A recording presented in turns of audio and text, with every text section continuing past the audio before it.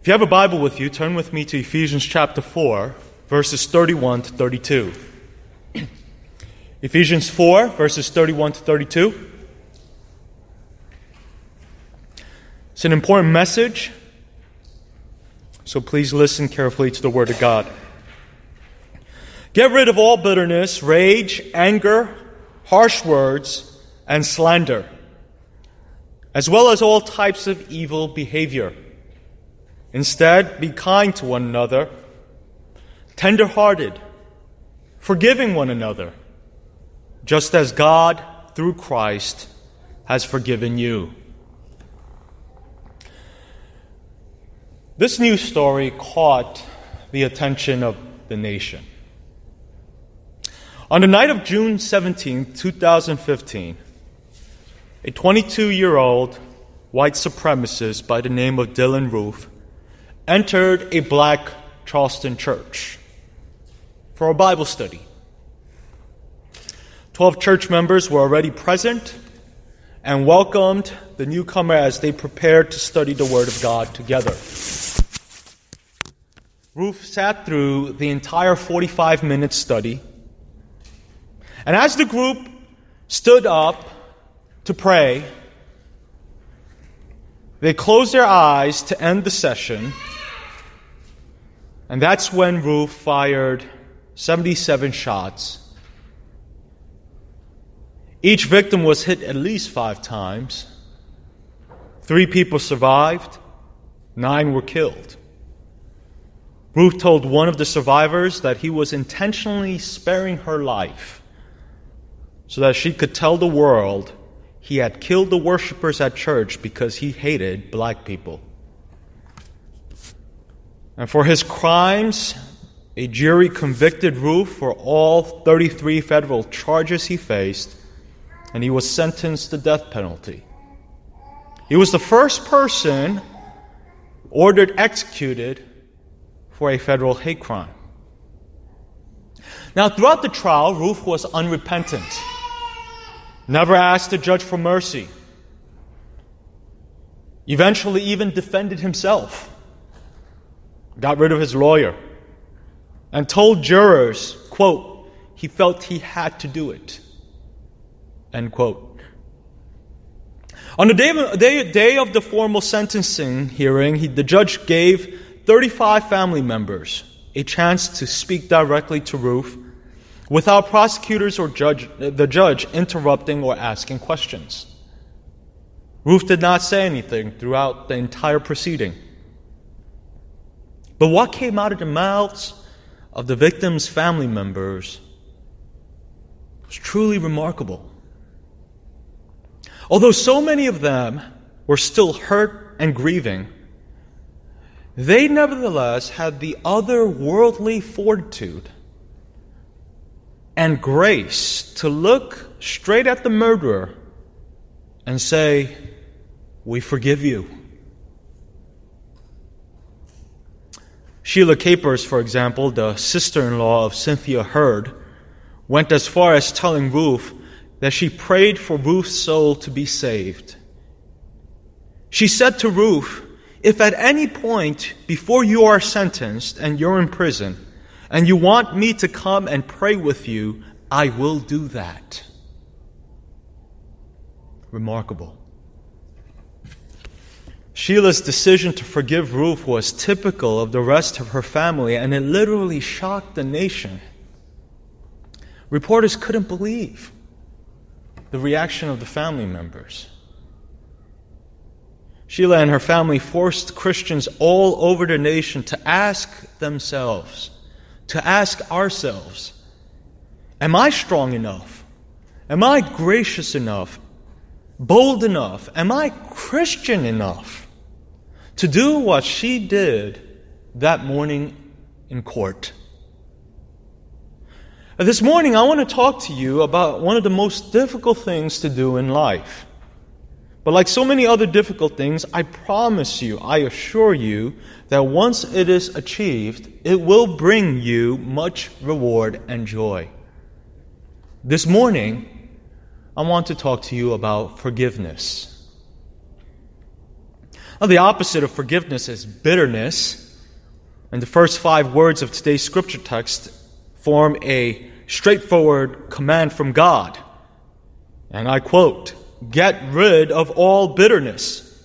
Yet I know from personal experience that those 5 words are perhaps some of the most difficult words to obey on the face of this planet. It is hard to forgive. It is easy to be bitter. And to be honest, sometimes it feels good to be bitter as it makes us feel powerful, as if we're withholding forgiveness from an individual. But the truth is, bitterness kills.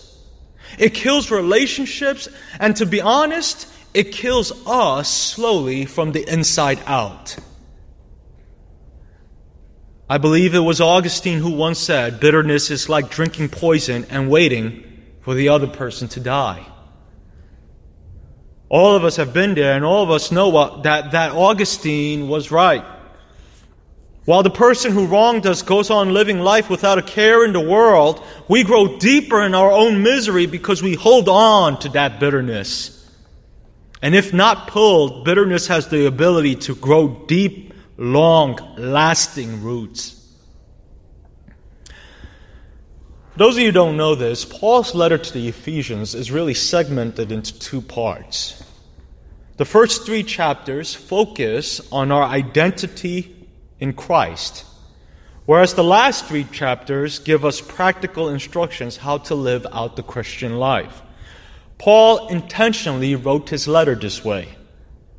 And it was written this way because he wanted born-again people, Christians, to understand that we never earn our identities by doing more Christian stuff.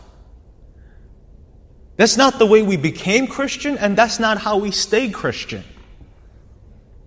God did not love you because you did more things for Him, and He will not love you any less because you failed to do something for Him. Instead, we aim to live holy lives because of our identities in Christ. In other words, while most of the unbelieving world believes that what they do determines who they are, and some of you are slowly falling into that worldly pattern, believing in that the next stripe or the next rank is going to give you a deeper sense of your identity. It won't, but you're believing into that lie. The unbelieving world believes that what they do determines who they are. Christians, however, believe that who we are determines what we must do. We're not doing good works in an attempt to earn our salvation. No. Rather, we do good works because Christ has already earned our salvation for us. Because Christ died for us, therefore we die to sin and the world. Our new identities determine our actions. And so as fish swims in water, so a Christian now strives for holiness. This is vital to living the Christian life, because unless we get that right, unless we first understand chapters 1, 2, and 3,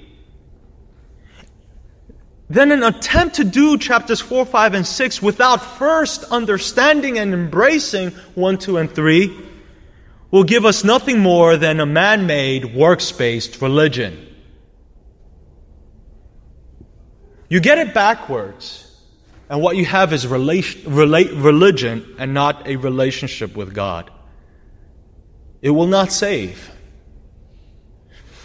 Now, as human beings, it is inevitable that over the course of time, we will both offend and be offended.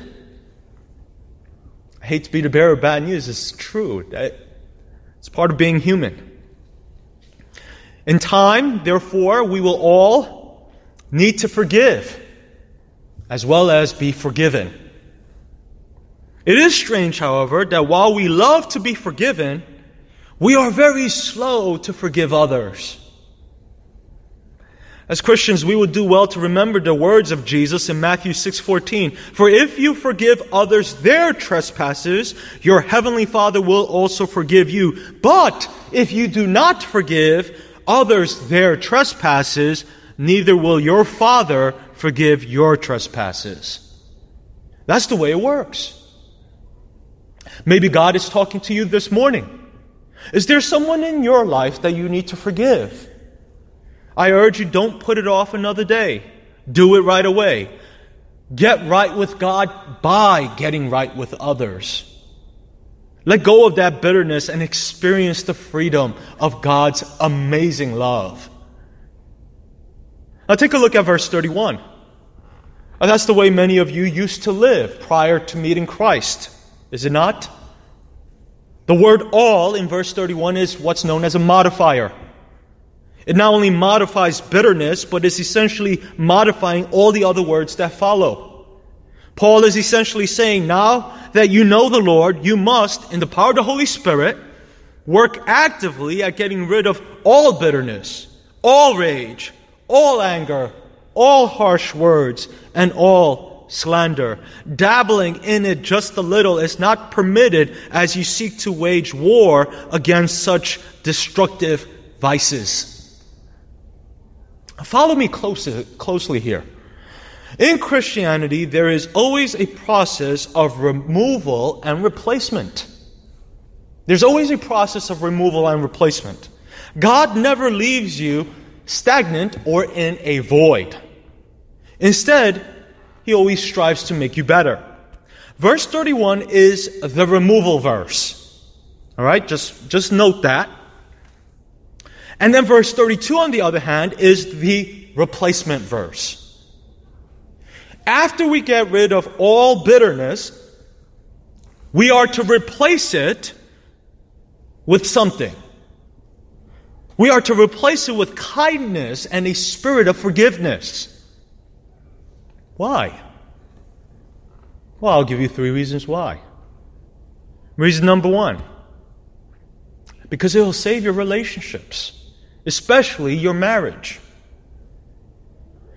You know, sticks and stones may break my bones, but words will never hurt me. That's a lie, right? I'd rather get hit.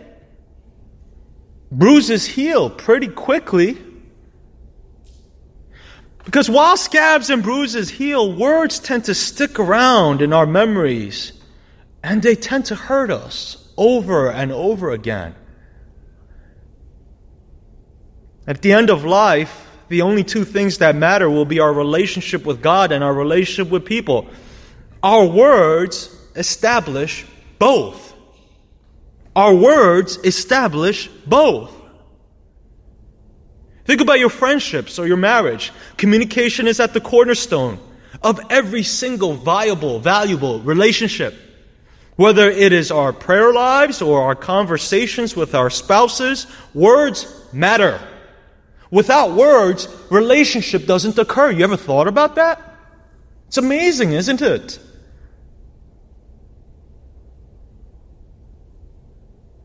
Words are powerful, therefore, and can either build relationships, turn lives around, or destroy them. The Bible gives us very wise counsel this morning. Marriages are often destroyed one harsh word at a time. So many marriages would be saved if husbands and wives simply extended grace to each other instead of lashing out with harsh words. Words could be weapons of mass destruction. Keep in mind that once harsh words are let out, there's no erasing them. You could apologize, sure, but the words will stick in memories. And combined with bitterness, the spouse, intentionally or unintentionally, begins to keep a mental list of wrongs as the marriage begins to slip into a bottomless pit. Prevent that from happening. Sit down with your spouse and agree that no matter how bad the argument might get, there are some words you will never say to one another. Exercise kindness and be tender-hearted, full of compassion. Guard your mouth when you start feeling angry. Because remember this, you never have to apologize for harsh words you've never said. Right? Reason number 2. It will preserve your own sanity. Remember the Augustinian quote I opened with at the beginning? Bitterness is like drinking poison and waiting for the other person to die. It's true. Don't listen to me and leave here holding on to your grudge. Watch what happens to your soul. By choosing to remain bitter, you are literally drinking poison. You are hurting yourself, and you're slowly becoming a hateful person. A few years ago, when I first bought my first home, I came across a neighbor who was 80 years old. And he introduced himself to me by slandering and cursing out the man who used to own the home I just purchased. Apparently, while the other man still owned and lived in my home, the two of them did not get along. And things got so bad that they shot BB guns at each other's windows. And the feud lasted for years. The men hated each other. Then they began hating each other's kids. The kids were all grown, and they were still hating each other. And although the old man didn't have anything against me personally, to be honest with you, just listening to all his bitterness made me want to avoid him.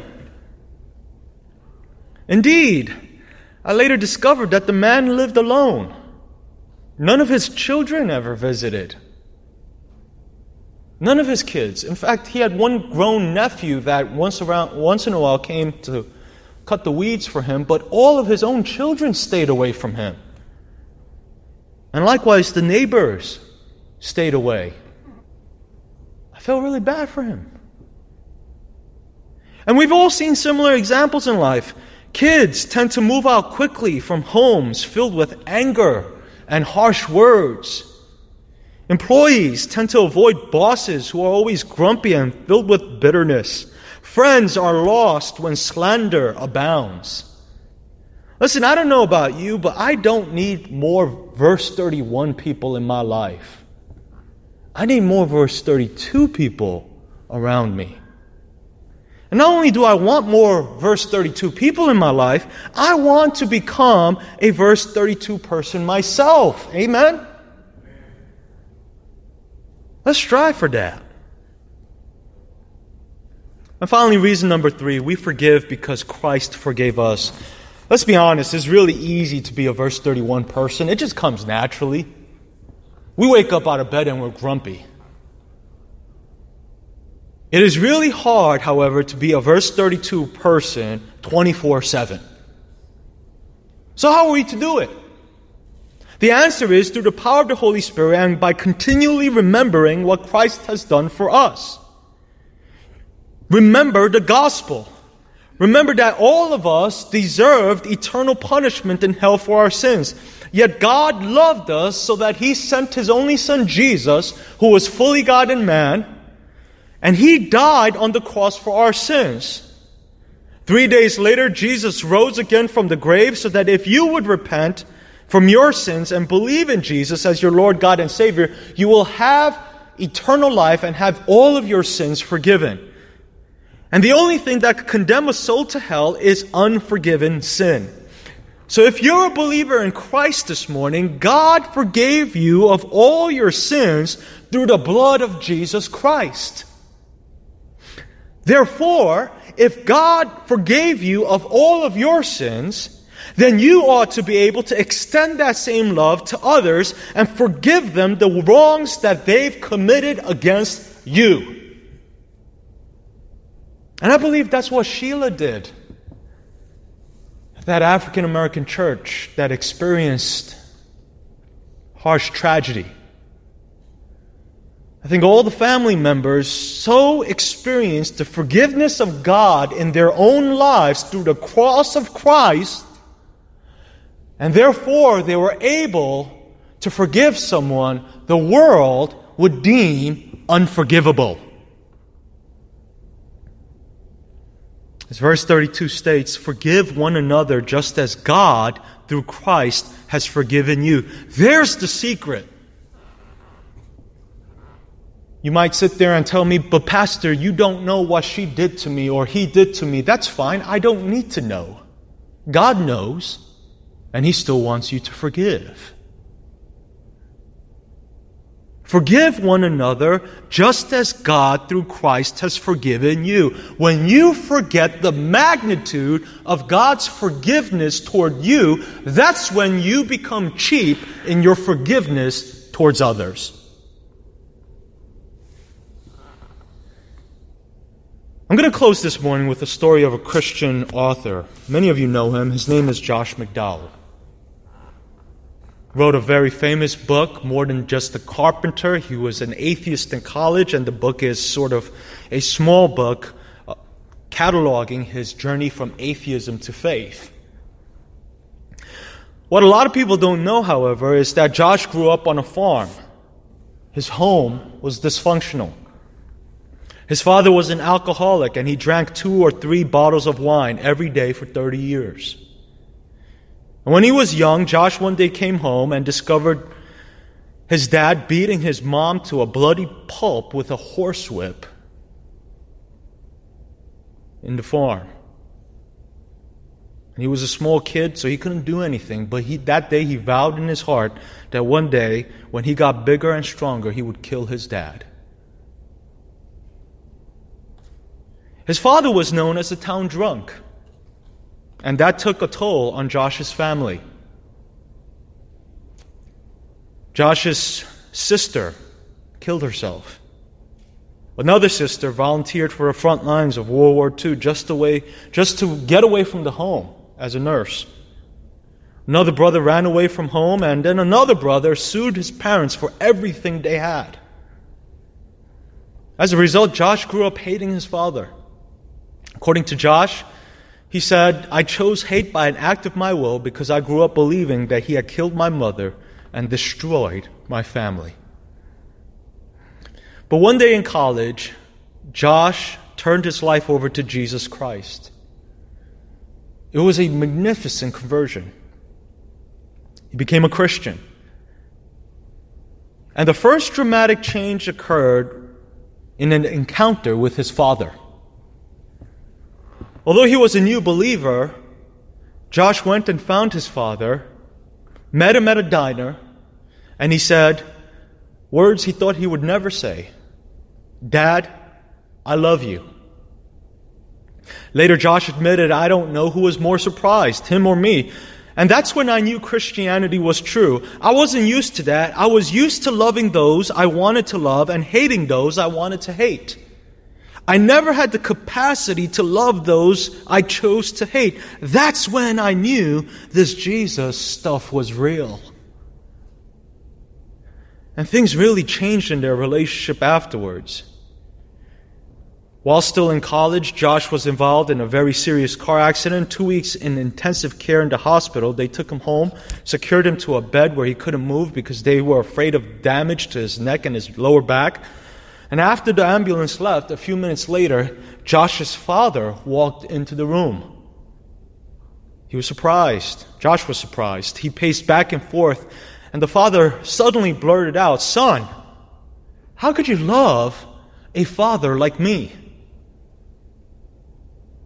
And that's when Josh responded, "Dad, 6 months ago I hated you. I despised everything that you stood for. But Dad, I learned one thing, that God became man. His name is Jesus, and He is passionate about a relationship with you." His dad got up and walked out of the room, and Josh tells the story, and he says at that point he thought, "Boy, did I blow that." But 45 minutes later, his dad comes back into the room. And you know what he said? He says, "Son, if God can do in my life what I've seen Him do in yours, I want to give Him the opportunity." And right there, Josh led his father in prayer to accept Jesus as his Lord and Savior. Josh says it was as if someone reached down and turned on a light bulb. His dad only touched alcohol one time after that. It was he brought the bottle to his lips and he put it down, and that was it. Never again drank alcohol. And furthermore, his dad would go into state prisons and share Jesus with all the inmates. He would go downtown where before the town doctor, lawyer, engineer, everyone used to cross the street just to ignore him. They would now go in and sit down in the same booth with him at a diner just to hear him talk. His father's life was truly miraculously changed. But sadly, due to all those years of drinking, 3/4 of his stomach had to be removed and his entire liver was destroyed. Just 14 months after accepting Jesus, Josh's dad passed away. But to this day, Josh says that in those 14 months, he learned what it meant to have a father, even though it was brief. It was in those 14 months, 100 people came to Christ as a result of his dad. Josh said that after his father died, he was finally able to say, "Lord, thank you for Dad." Not because he wanted to be like that, but because he was simply thankful for him. And he believes that gratitude and forgiveness played a powerful healing role in his life. Ultimately, forgiveness freed Josh. He had so much bitterness and resentment against his father. But that day, Jesus took it all away. And friend, I share this story with you today because some of you are carrying that root of bitterness around, and it's growing. All of us need healing and forgiveness. So if today you know that God has forgiven you through Christ Jesus, let's remove the bitterness and forgiveness and forgive. Let's remove the bitterness and forgive those who've wronged us. And let's let the healing process begin. Let us pray. Father, we thank you for the cross of Christ. Only Jesus could do